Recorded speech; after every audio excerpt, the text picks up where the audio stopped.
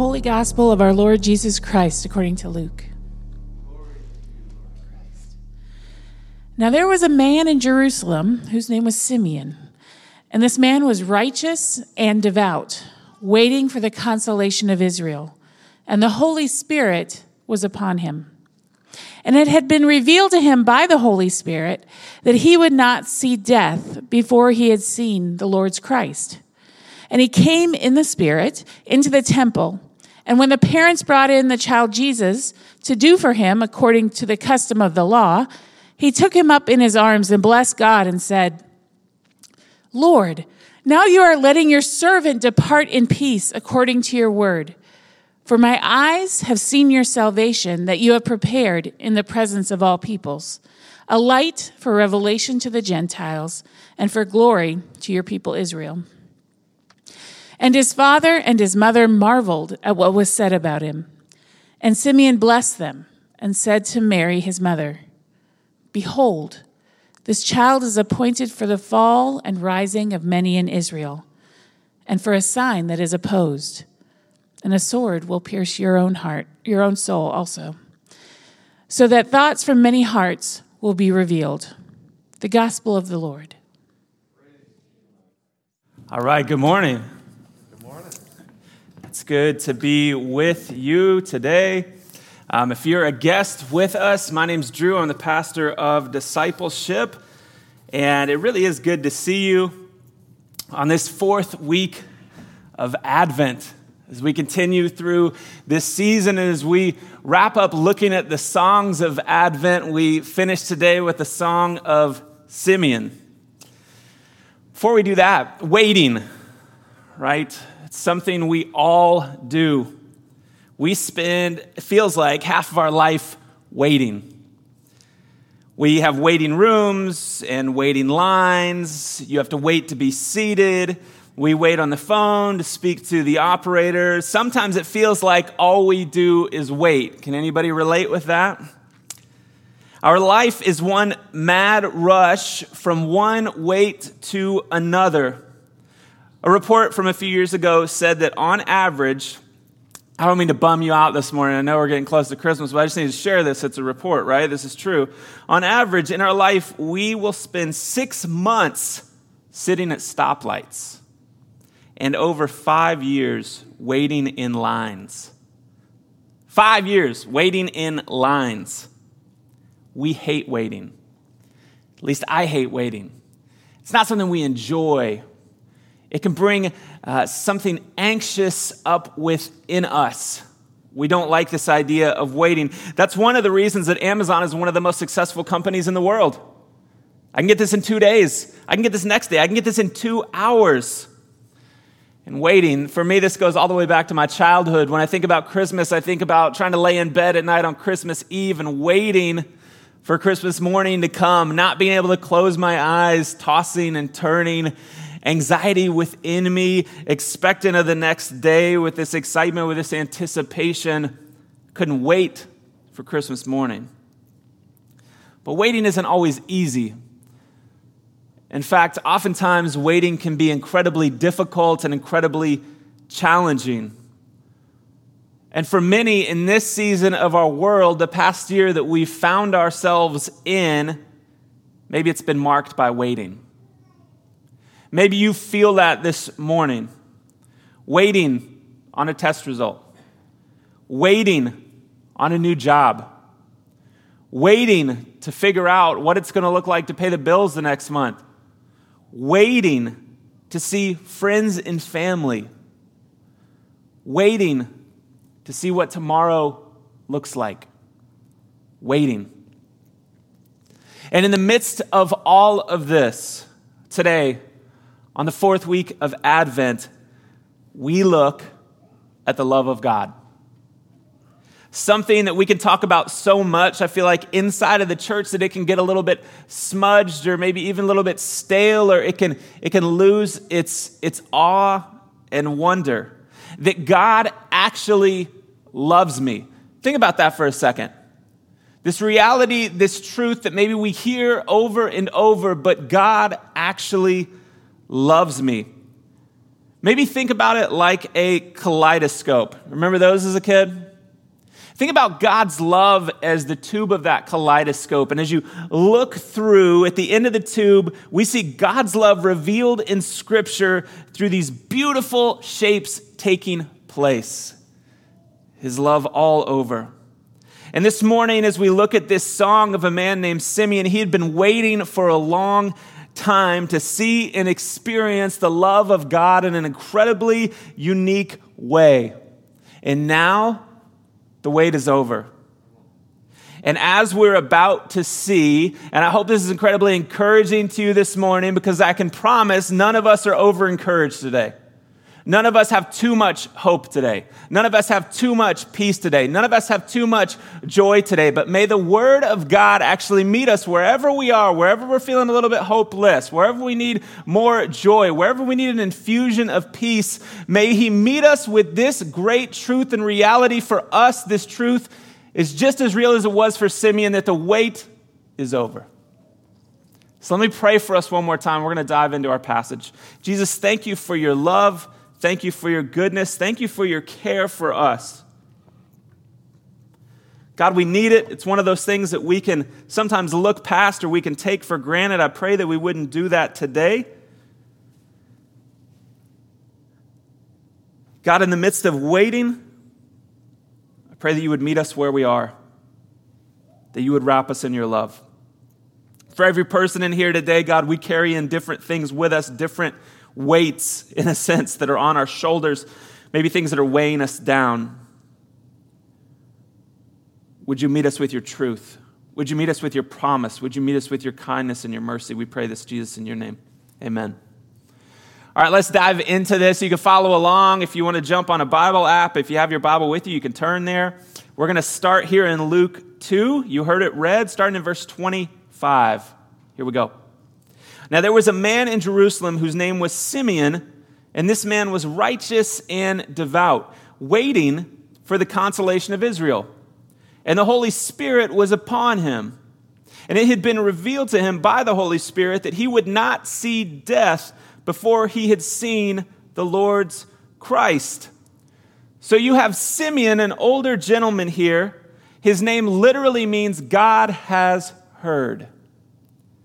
And he's righteous and devout. It says he loves God, and the Holy Spirit, this is really interesting, rested on him in a way that it rested on the prophets in the Old Testament. This is pre-Pentecost. And so in that sense, the Spirit would remain on an individual for a time as God was working uniquely, bringing about his revelation. This is what we would call progressive revelation, that God progressively is revealing himself, his character, his nature, his will. And so at this point, the Spirit is on Simeon, and he's doing a work. And we see this amazing promise here that he will not see death until he first sees Jesus. We're going to get back to that in just a minute. So let's not forget about that verse. If we keep going, it says in verse 27, he came in the Spirit in the temple. So the Holy Spirit literally leads him to the temple that day. And when the parents brought in the child Jesus to do for him according to the custom of the law. So faithfulness and love, they go hand in hand, right? And we see faithfulness all over this passage. We'll see the faithfulness of Simeon, the faithfulness of God, but you also see the faithfulness of Mary and Joseph here that shouldn't be overlooked. Here's what I mean by this. This is what happens around Christmas. This is 40 days after Jesus' birth. So Jesus is born, and Mary and Joseph, they're told that they're going to deliver the Son of God. Pretty big news, right? Jesus comes.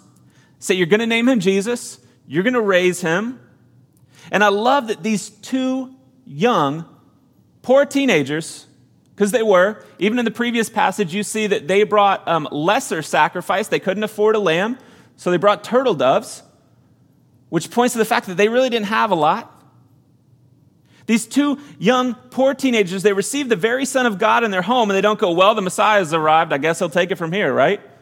Like, baby here, but he's also Jesus. So No. They don't do that. Jesus is coming to fulfill the law.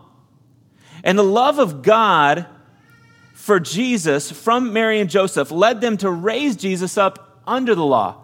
Does he fulfill the law? Absolutely.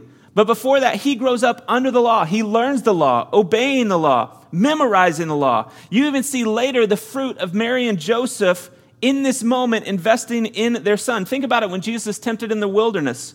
Where does he learn to quote Moses? Probably from Mary and Joseph at home, doing Bible study, learning. Parents, here's why I bring this up for one reason. Make it a normal thing to talk about Jesus in your home.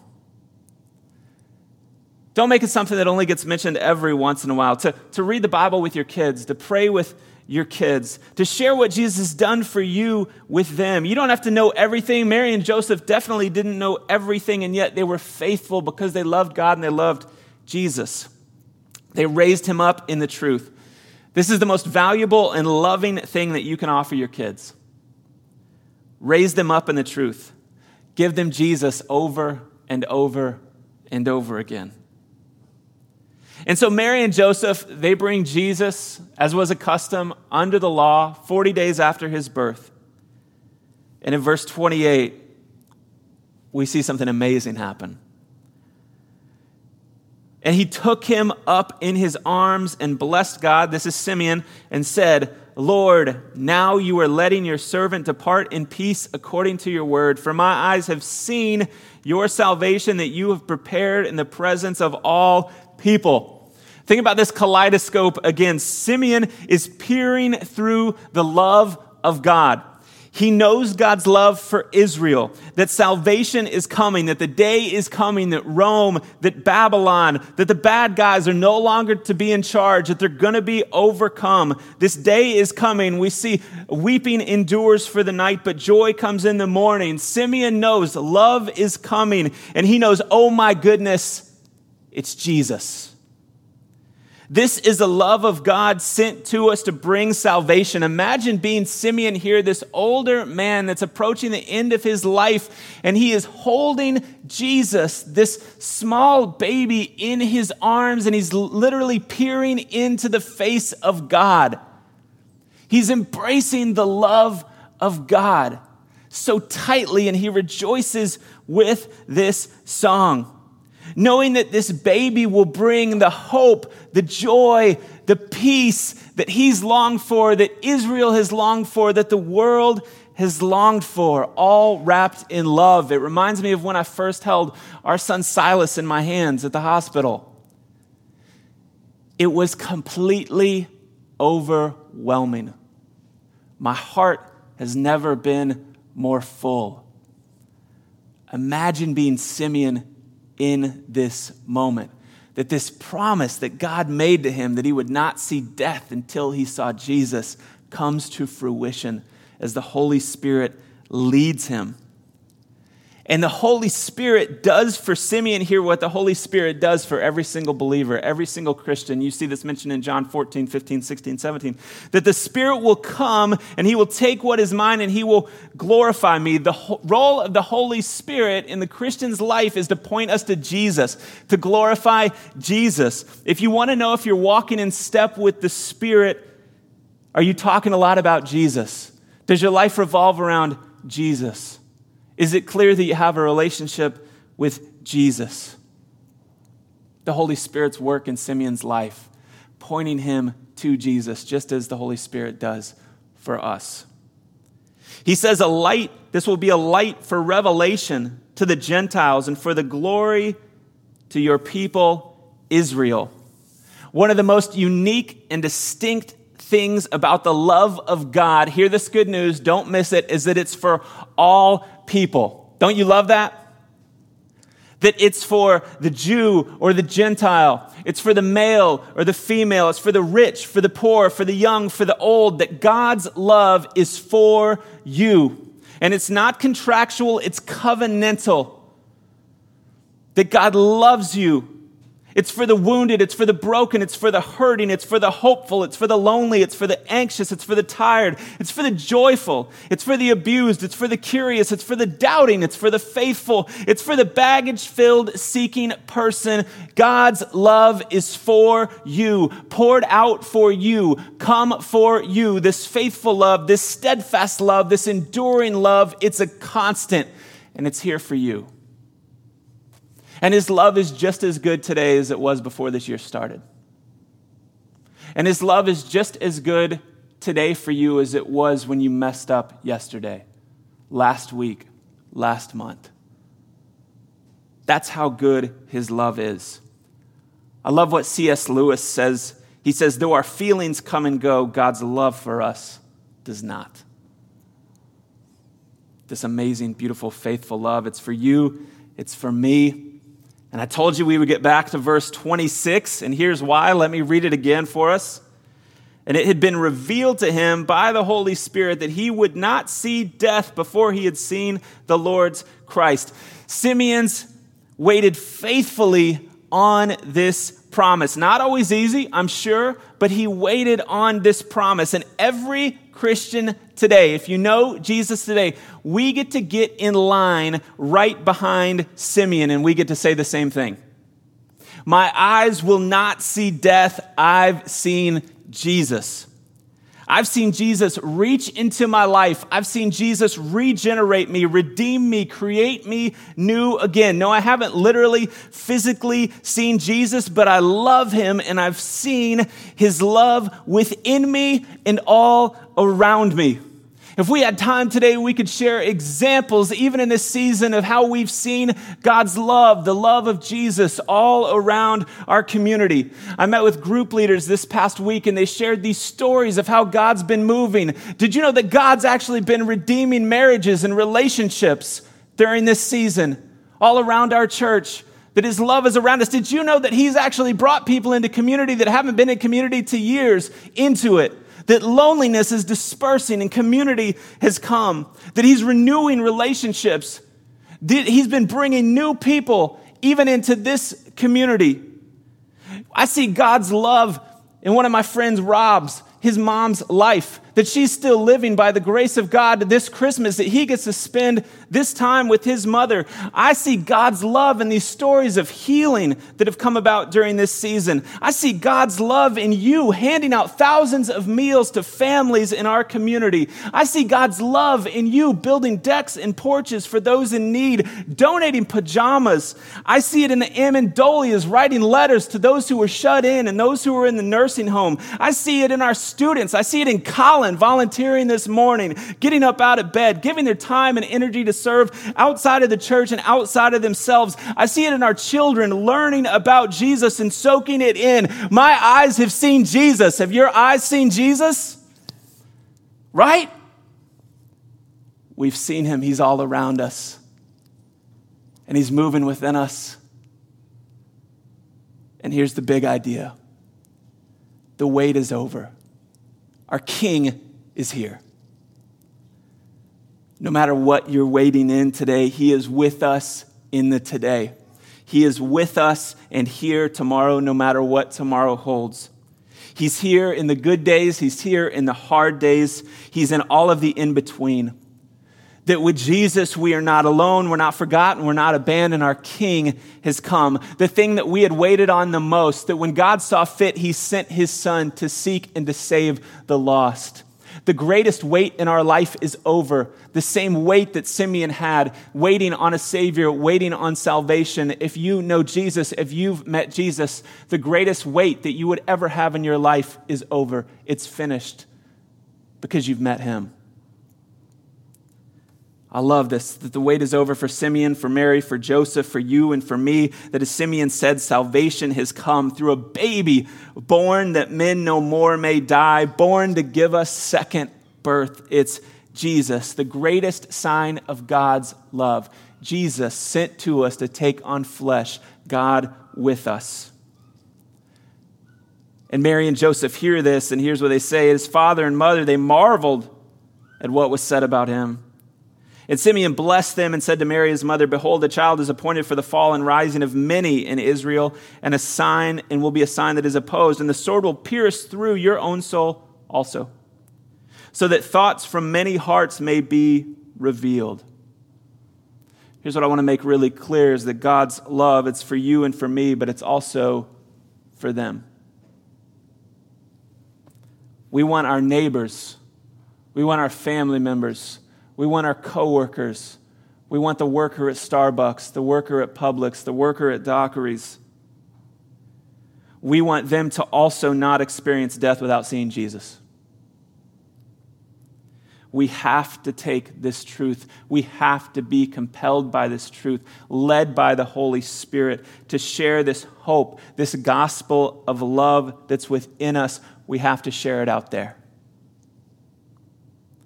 Because what we see in this passage, in these last words here, is that sin is real. Death is real. Eternity is real. It's unavoidable. You can't buy your way out of it. You can't work your way out of this reality. And yet, God, in His great love, has made a way for those who would turn to Him to never experience eternal death, but instead eternal life. He promises us that all who call on His name shall be saved. This great exchange where we give Him our worst, where we give Him our sin, where we give Him all of it, and He gives us His best. This completely unmerited, unfair thing called grace. It says Simeon was devout and righteous, and even he realized that that was not enough. He needed salvation. He needed a Savior. He needed Jesus. If you don't have a relationship with Jesus today, you don't have to just put your head down. You don't have to just hope that maybe things will work out. He's inviting you today to know Him, to repent, to turn to Him, to give Him your sin, to give Him all of it, to give Him your life. And He promises that He will have a relationship with you. That's what He wants. He wants a relationship with you, not a cleaned up version of you, who you are today. He'll take it gladly because He already gave Himself for you. He's done the work. All He's looking for is you to humbly submit yourself to Him, to be your Savior and your Lord. If you have a good understanding of who Jesus is, like Simeon has here, you'll understand how much none of us deserve to see Him. This is the second person of the Trinity. We have no idea how holy and perfect He really is. For God to reach out and say, "I'll give you my Son," is love beyond comprehension. What would motivate God to send His very Son to be born of a woman raised under the law, to literally have a sword pierce His side, to die for the sins of the world? What would motivate God to do that? It's love. It's pure, amazing, should never grow old, always hold us in awe and wonder. Love. And this love is for you. This quote from Augustine I think is amazing. I think it sums it up well. This is a personal love. God loves each of us as if there were only one of us. I know that might be hard to comprehend, but Jesus would have died just for you. He loves you that much. And He has you in the waiting. In the waiting of life, in the waiting of the mundane, in the waiting of the scary, in the waiting of the doubtful, in the waiting of just the unknown. The greatest wait is over because Jesus has come to us and He's poured out His love for us. Every night as we put Silas down to sleep, we sing the same song over and over and over. We just sing, "Jesus loves me." Why do we do this? Because it's the greatest truth that you need to know. And for you today, you just need to hear it. Jesus loves you. Jesus loves you. Whether you're a child, whether you're a student, whether you're 40, 50, 80 years old, if you have given your life to Him, if you have turned to Him, Jesus loves you. And if you haven't, may today be that day because He's waiting to embrace you. We have to wait on a lot of things in life, but the love of God is not one of those. Like Simeon, I would encourage us, let's embrace Jesus, this Christmas, this year, for the rest of our life with this childlike wonder and awe, and let's take and share his beautiful gospel with those around us. Church, there's good news. The wait is over. Our King is here. Jesus, thank you for your love, for your kindness, and Jesus, thank you for being faithful and obedient to the Father. That you would come to be born humbly as a baby in a manger. That you would come not to be served, but to serve.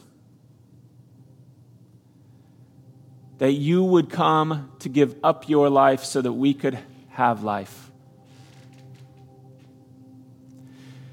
Jesus, may this truth of your love, Father, your love to us in sending Jesus, Holy Spirit, your love to us and pointing us back to Jesus, may this flood our hearts. May it sink in deeply. May we have renewed awe in this love, renewed wonder in this love. May it not grow stale. May it not grow normative. May it always be special. May it always be amazing. May it always be something that just flows out of our mouths, out of our hearts, to those around us, to our kids, to our family, to our friends, to our neighbors. And God, your salvation has come. May it come to more. May it change Daniel Island. May it change Charleston. May it change Mount Pleasant. May it change the beyond, whatever the beyond is. God, you are moving. Your love is in us. It goes through us, and it's all around us. Thank you for being good, even in the midst of waiting. Thank you that our greatest wait is over in you, Jesus. We pray all of this in your name. Amen.